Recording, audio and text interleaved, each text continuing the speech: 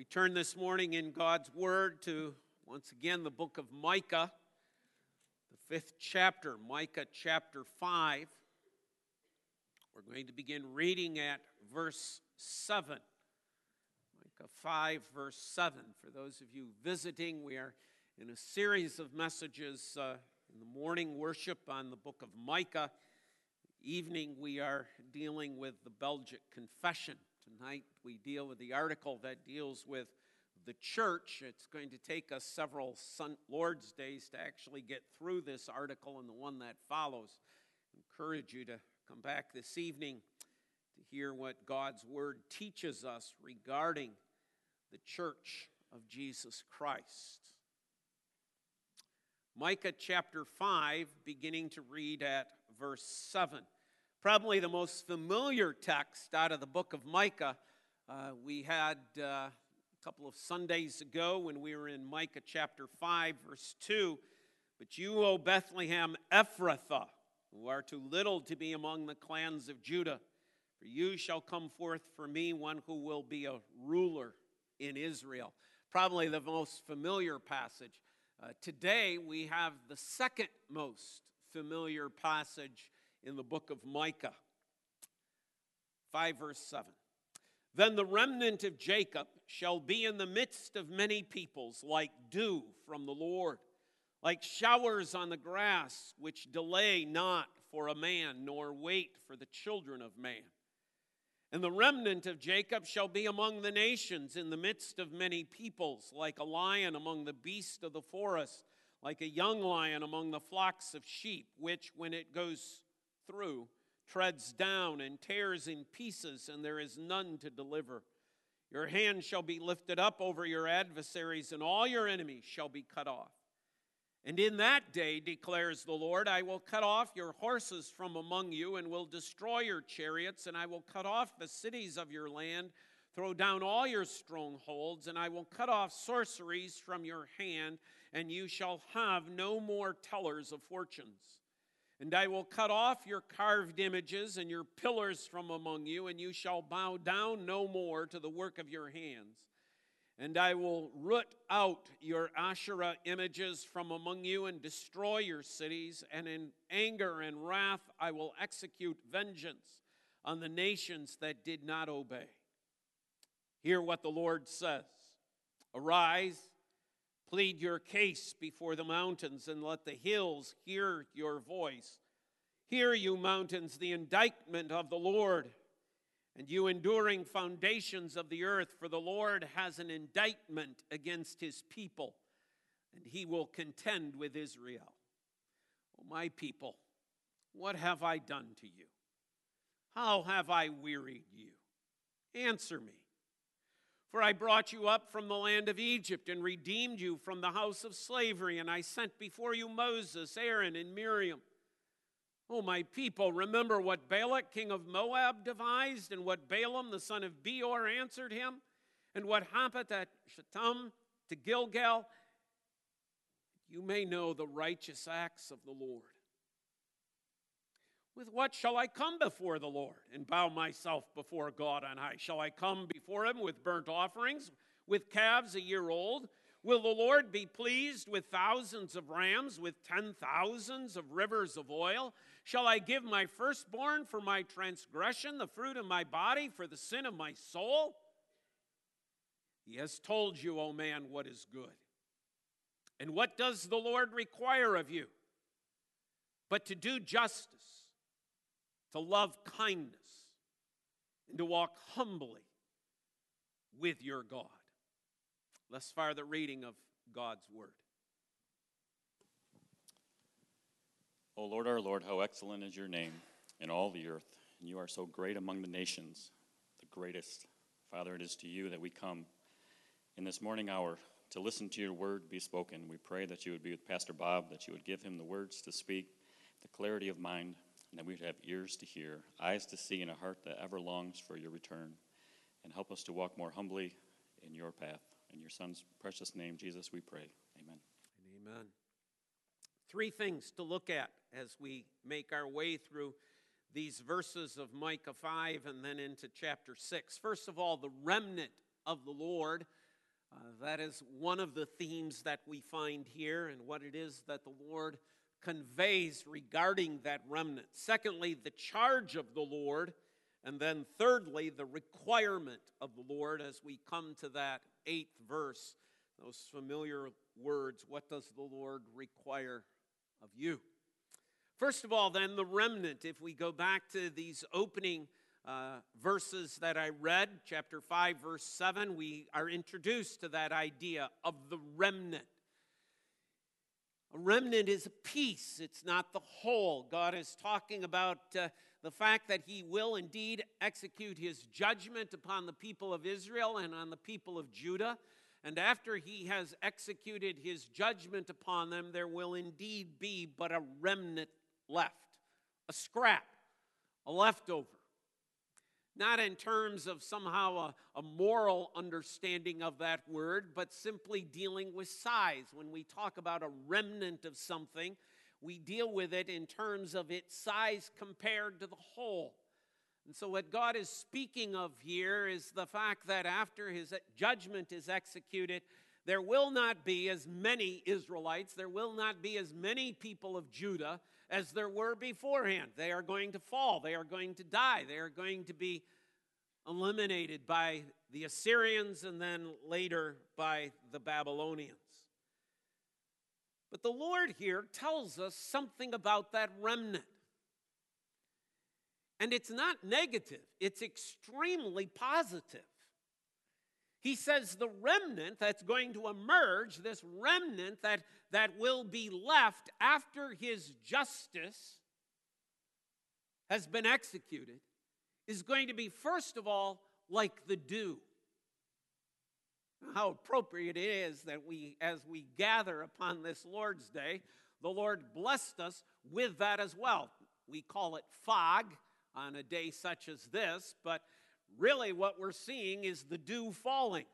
And we go, well, it's kind of inconvenient. I really don't like this dew stuff. It makes golfing early in the morning hard. It makes everything wet.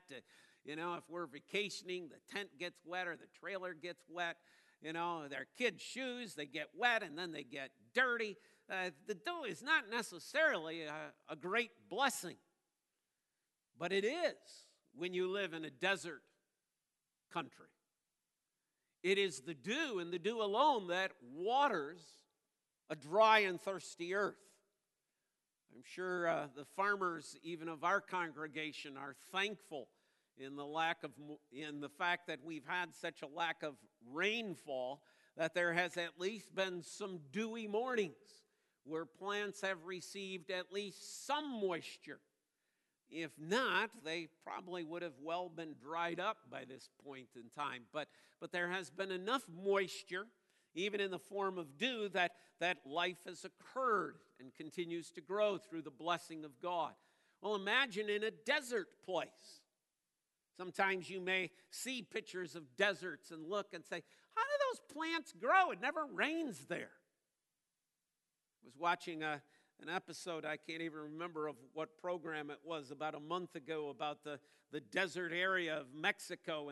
And you looked at it and it was like, well, I just imagine the desert is all sand. But desert as defined by a lack of significant rainfall, well, that's what they were dealing with here. But there were all these green plants, and they showed us in a video, fast forwarding and so on, time-lapse type of thing, how the water droplets form in the night and how those water droplets then are taken in by the plant to bring life. The Lord says that's what the remnant is going to be. They're going to be like dew upon the earth. They're going to be this great blessing to the peoples around them, to those around them, to those who are not part of Israel and Judah. Their existence, the fact that God has preserved them and kept them, is going to be such a blessing to the nations. He is picturing for us not only the coming of our Lord and Savior Jesus Christ out of that remnant, but he is picturing for us the church of Jesus Christ as well, and the blessing that the church is upon this world. We are the salt and light of the world. We are the dew of the earth. if it were not for the presence of the church of Jesus Christ, think what a sad condition this world would be in. If it were not for Christians, think about the horrible condition the world would be in.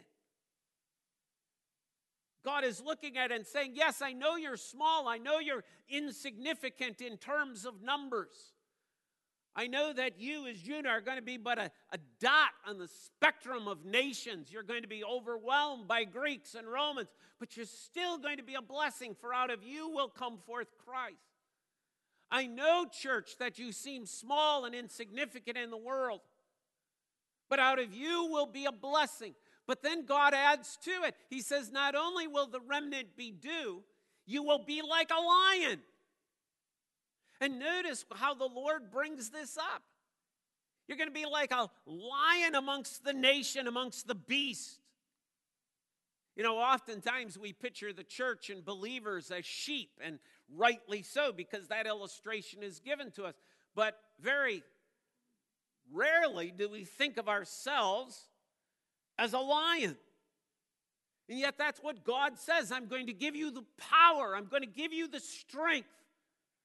You shall be a powerful people because of me. And if one thinks about that in the day and age in which we live today, think of the fact that God himself indwells us through the power of his Holy Spirit. Not insignificant. We are powerful as the church, as the body of Christ, because of Christ. We are the remnant that God has said is like a lion.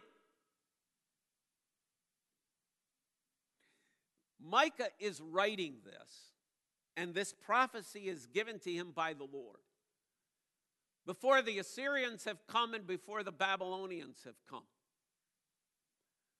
By the time the Old Testament is done, the greatest, most powerful ruler of the known world is going to be on his knees before God, acknowledging God as the one sovereign being of the universe. Nebuchadnezzar. Before the end of this Old Testament, one who inherits and becomes the greatest ruler of the Persians, Cyrus, is going to say, I acknowledge God, and therefore I'm sending this remnant home. See, every knee shall bow, and every tongue shall confess that Jesus Christ is Lord. There's our picture. But then he goes on in verses 10 to 15, and there's a change. If you just look at they shall be like, they shall be like, they shall be like, they shall be like. Okay, there's the picture of that remnant. But then when you turn to verse 10, it's, and in that day, that's prophetic language for saying in the future, far in the future, in that day. And what we're looking at now is not within the time frames of Old Testament. We're not even looking at the time frame with which the New Testament is written in. We're not even looking at today. We're looking at the day of the Lord. We're looking at that day when Christ returns. And in that day, what shall God do with this remnant? Well, he talks about the driving out of the horses and the cutting off of the cities and the sorceries. It's a picture of the fact that in that day, God will purify his people. God will glorify his people. That in glory there is no sin.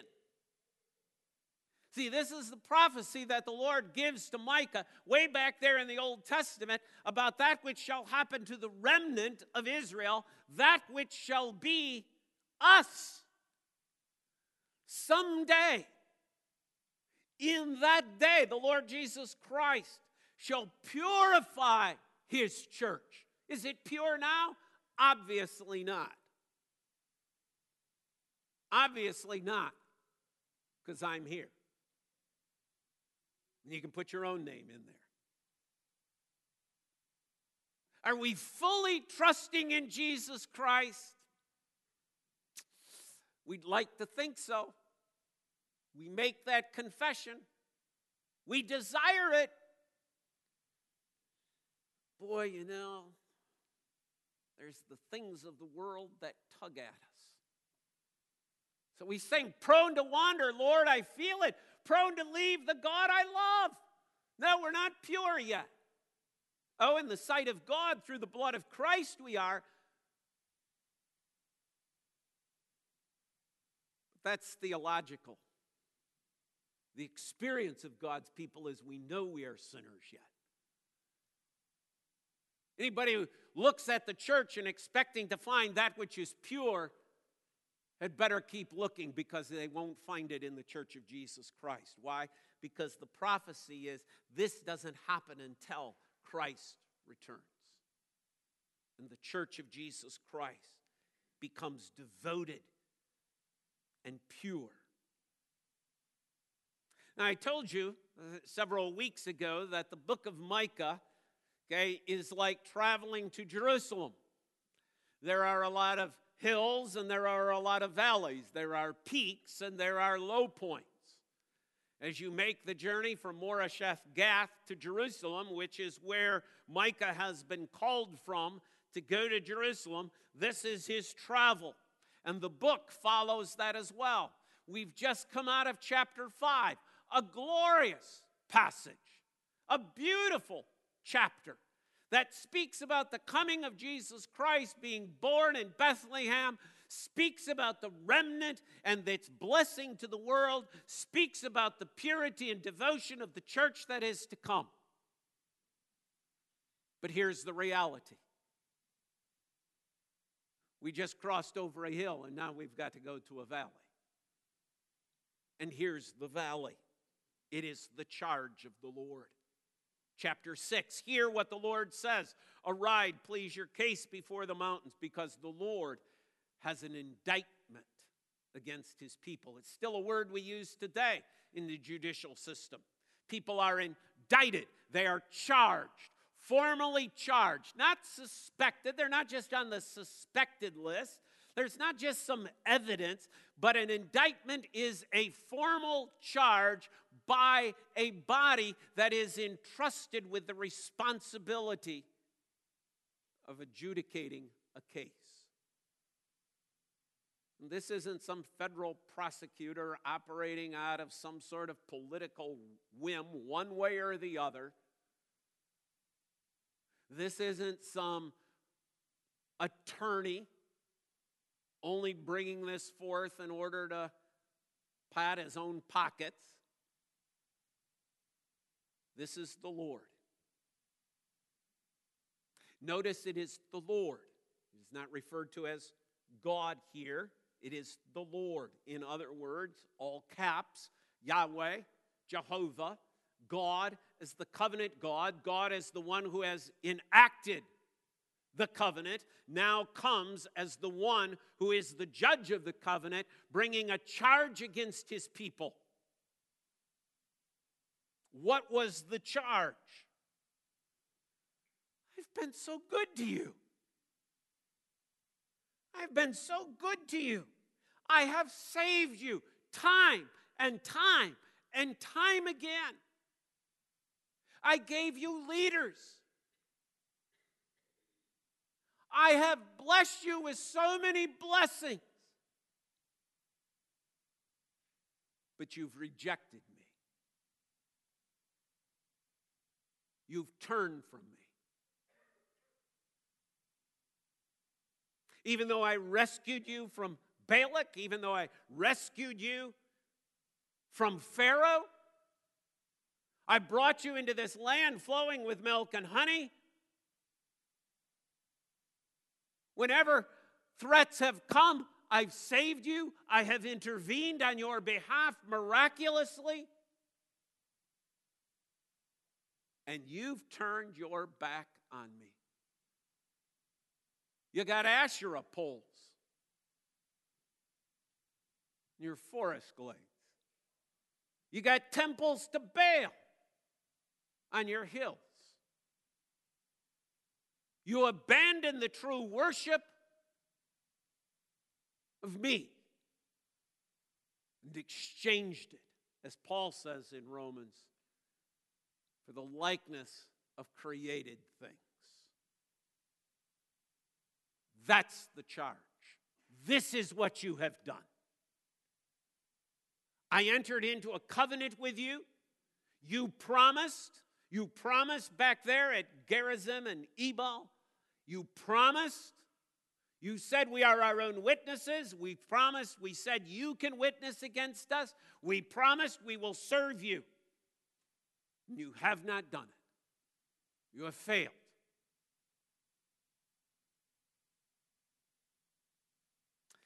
So pick it up with me at verse 6. Now there's a lot of question about what's happening in verses 6 and 7. But I want you to read this as the response of the guilty. You've just been charged. The people of Israel and Judah have just been charged with forsaking the Lord, turning their backs upon him.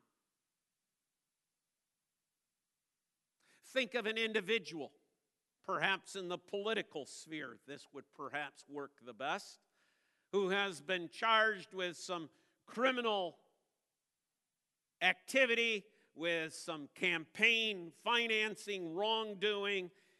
There's been a formal indictment. What happens next?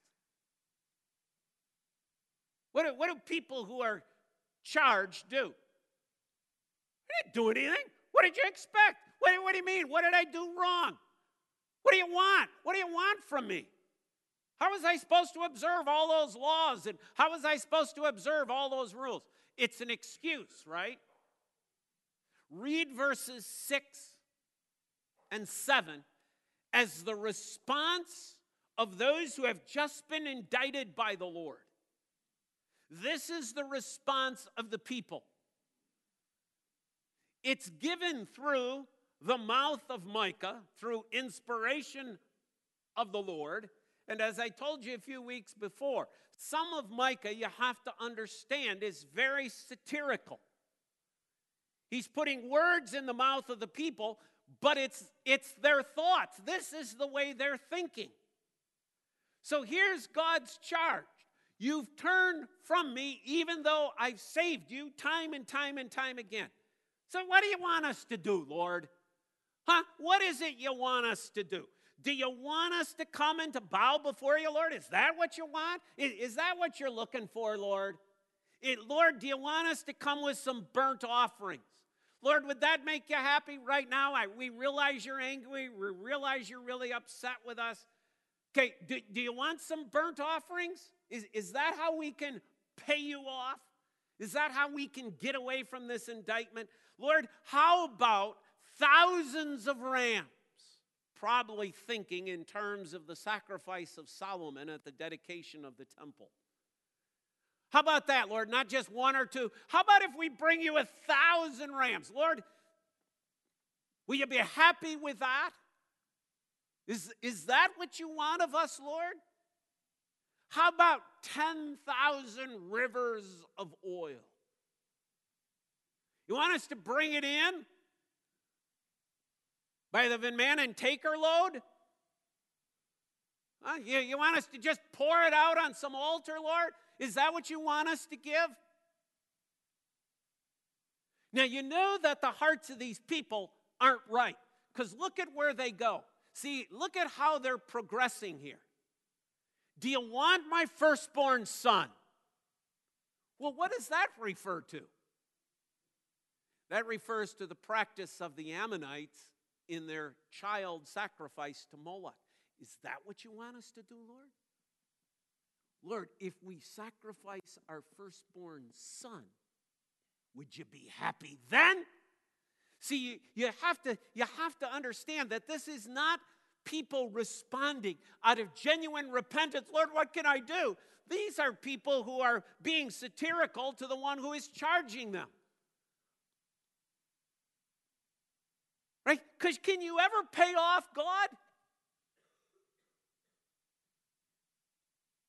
The answer is no.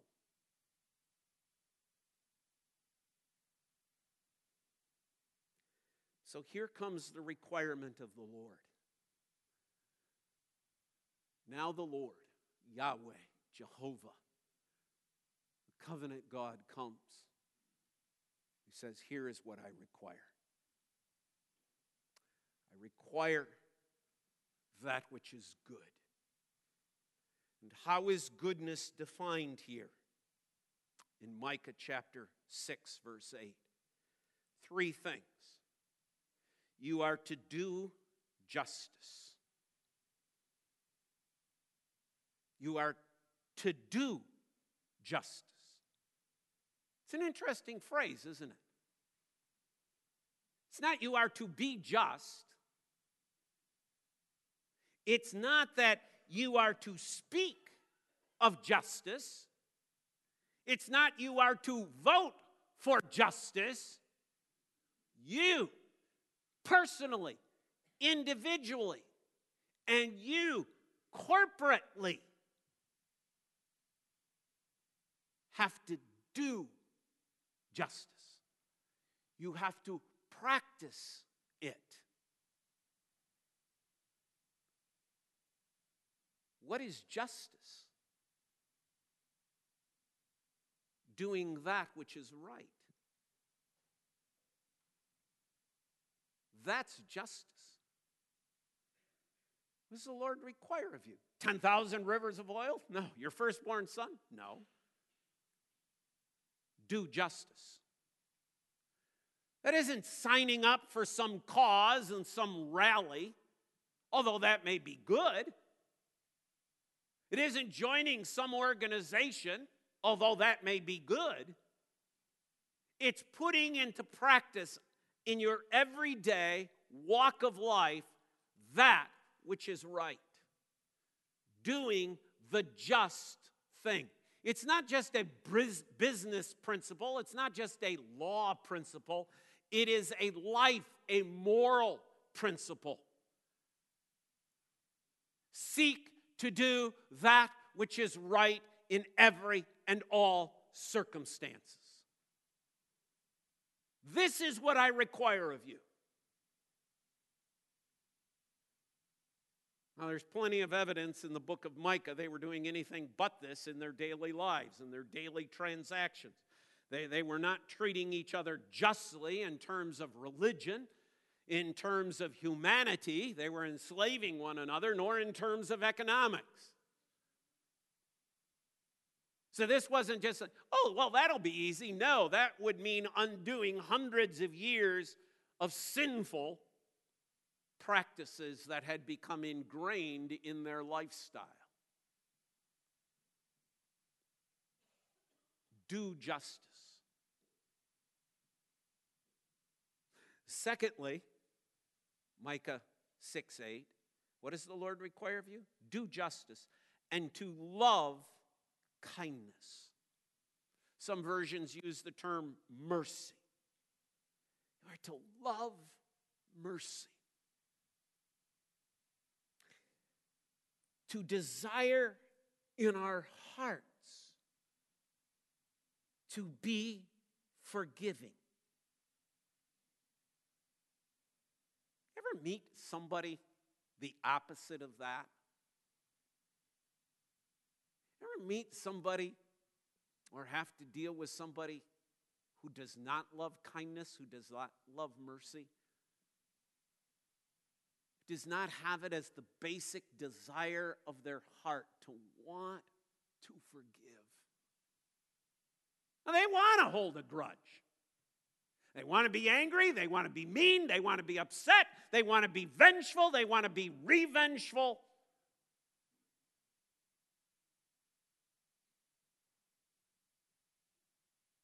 They don't just yell and scream because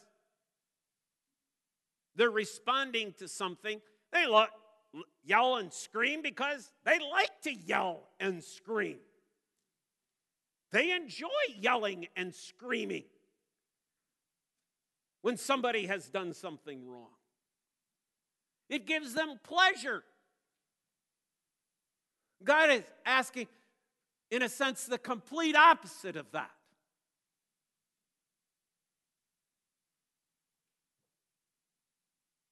Ever know people who withhold their love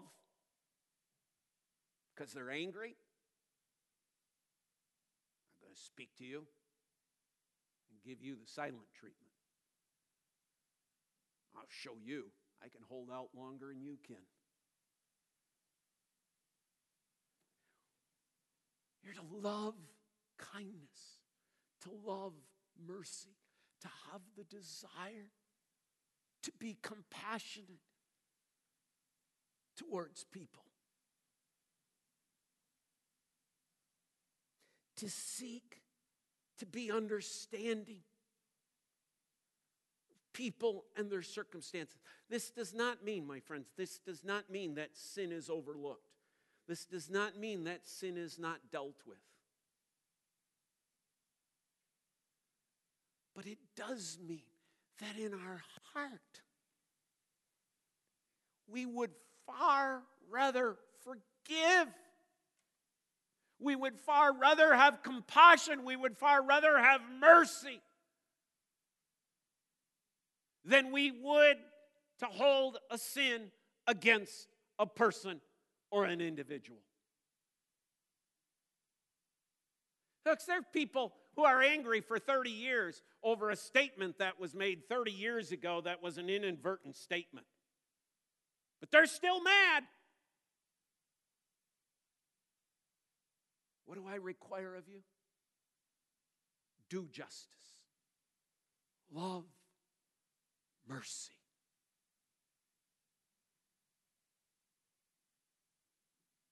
And third, walk humbly with the Lord.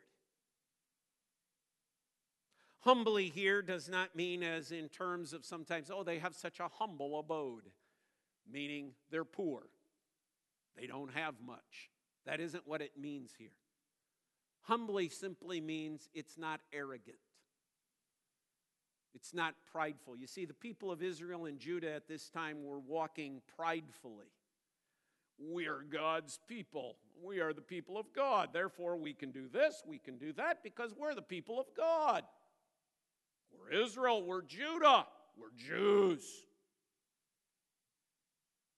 There was an arrogance about themselves. It's similar to that which we run across in Jesus' parable, isn't it, in Luke chapter 18? The Pharisee and the tax collector who enter into the temple to pray. Lord, I thank you that I'm not like that man over there. I'm so much better than he.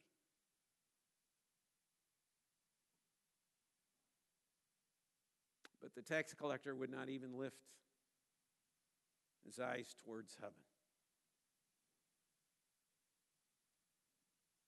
Forgive me. Which one of these two went home justified, asked Jesus.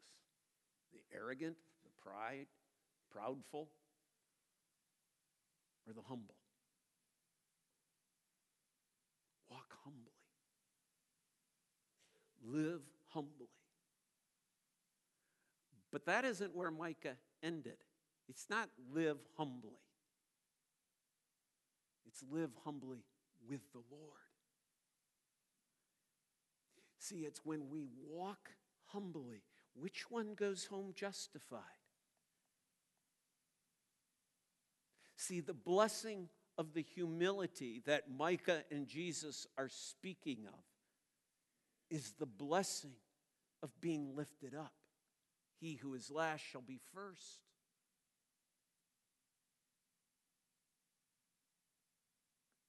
Whatever you've lost for the kingdom shall be given to you 100-fold.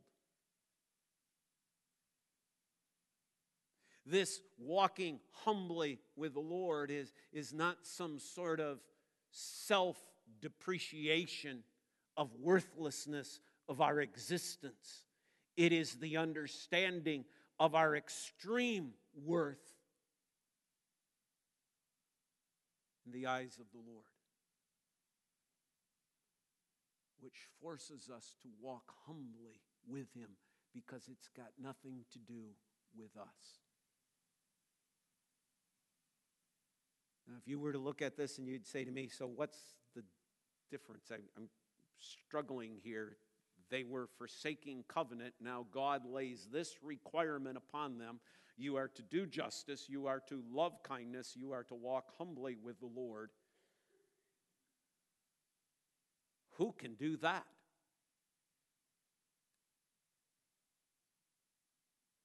None of us. But Christ did. Christ did it. Christ fulfilled this demand. Christ is the one who did justice. Christ is the one who loved mercy. Christ is the one who walked humbly with the Lord. Yet not as I will, but thy will. Lord, I came into this world not to glorify myself, but to glorify you. All that he did was to glorify the Father. He fulfilled this perfectly. And we go, wow, so I don't have to. Not quite so quick. Turn with me to John's Gospel. We're going to look at 4 passages in succession. And then if you're following along on the outline, I'll give you the word to put in. John chapter 14.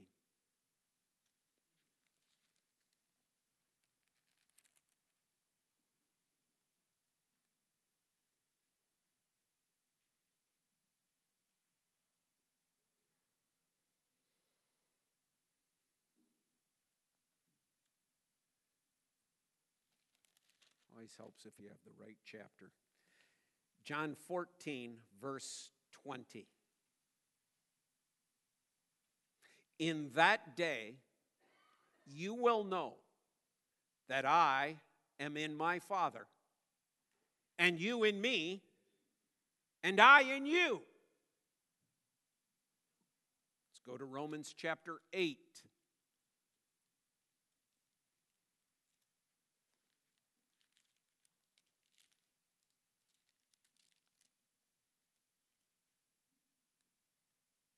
Verse 10.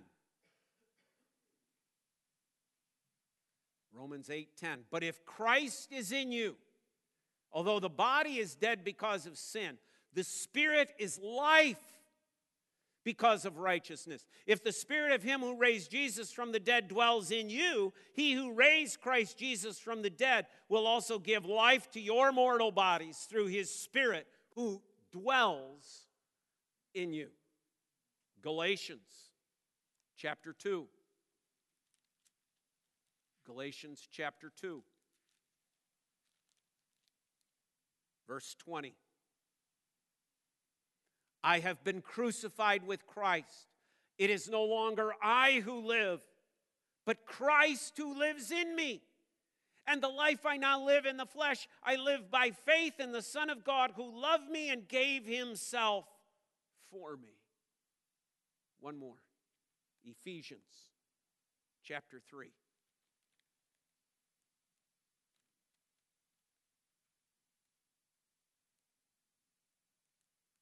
Verse 17.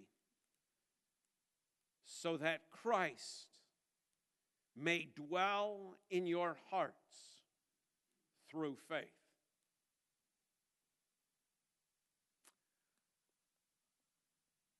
I can't on my own do justice. I can't on my own love kindness. And I can't on my own walk humbly with the Lord. Christ does. And if you and I are believers in Jesus Christ, then we can, by Christ, through Christ, in Christ, do justice, love kindness, and walk humbly with our God. You see, we are to be the reflection of the Son in this world, and a glorious reflection of Him is needed in our world today. And God's people say, Father, we do thank you for the richness of your word, for the blessing of it, for the encouragement and joy we can find in it, for the fulfillment that is found in Christ, and for the glorious blessing of Christ living and dwelling in us. In His name, we pray. And God's people say, Amen.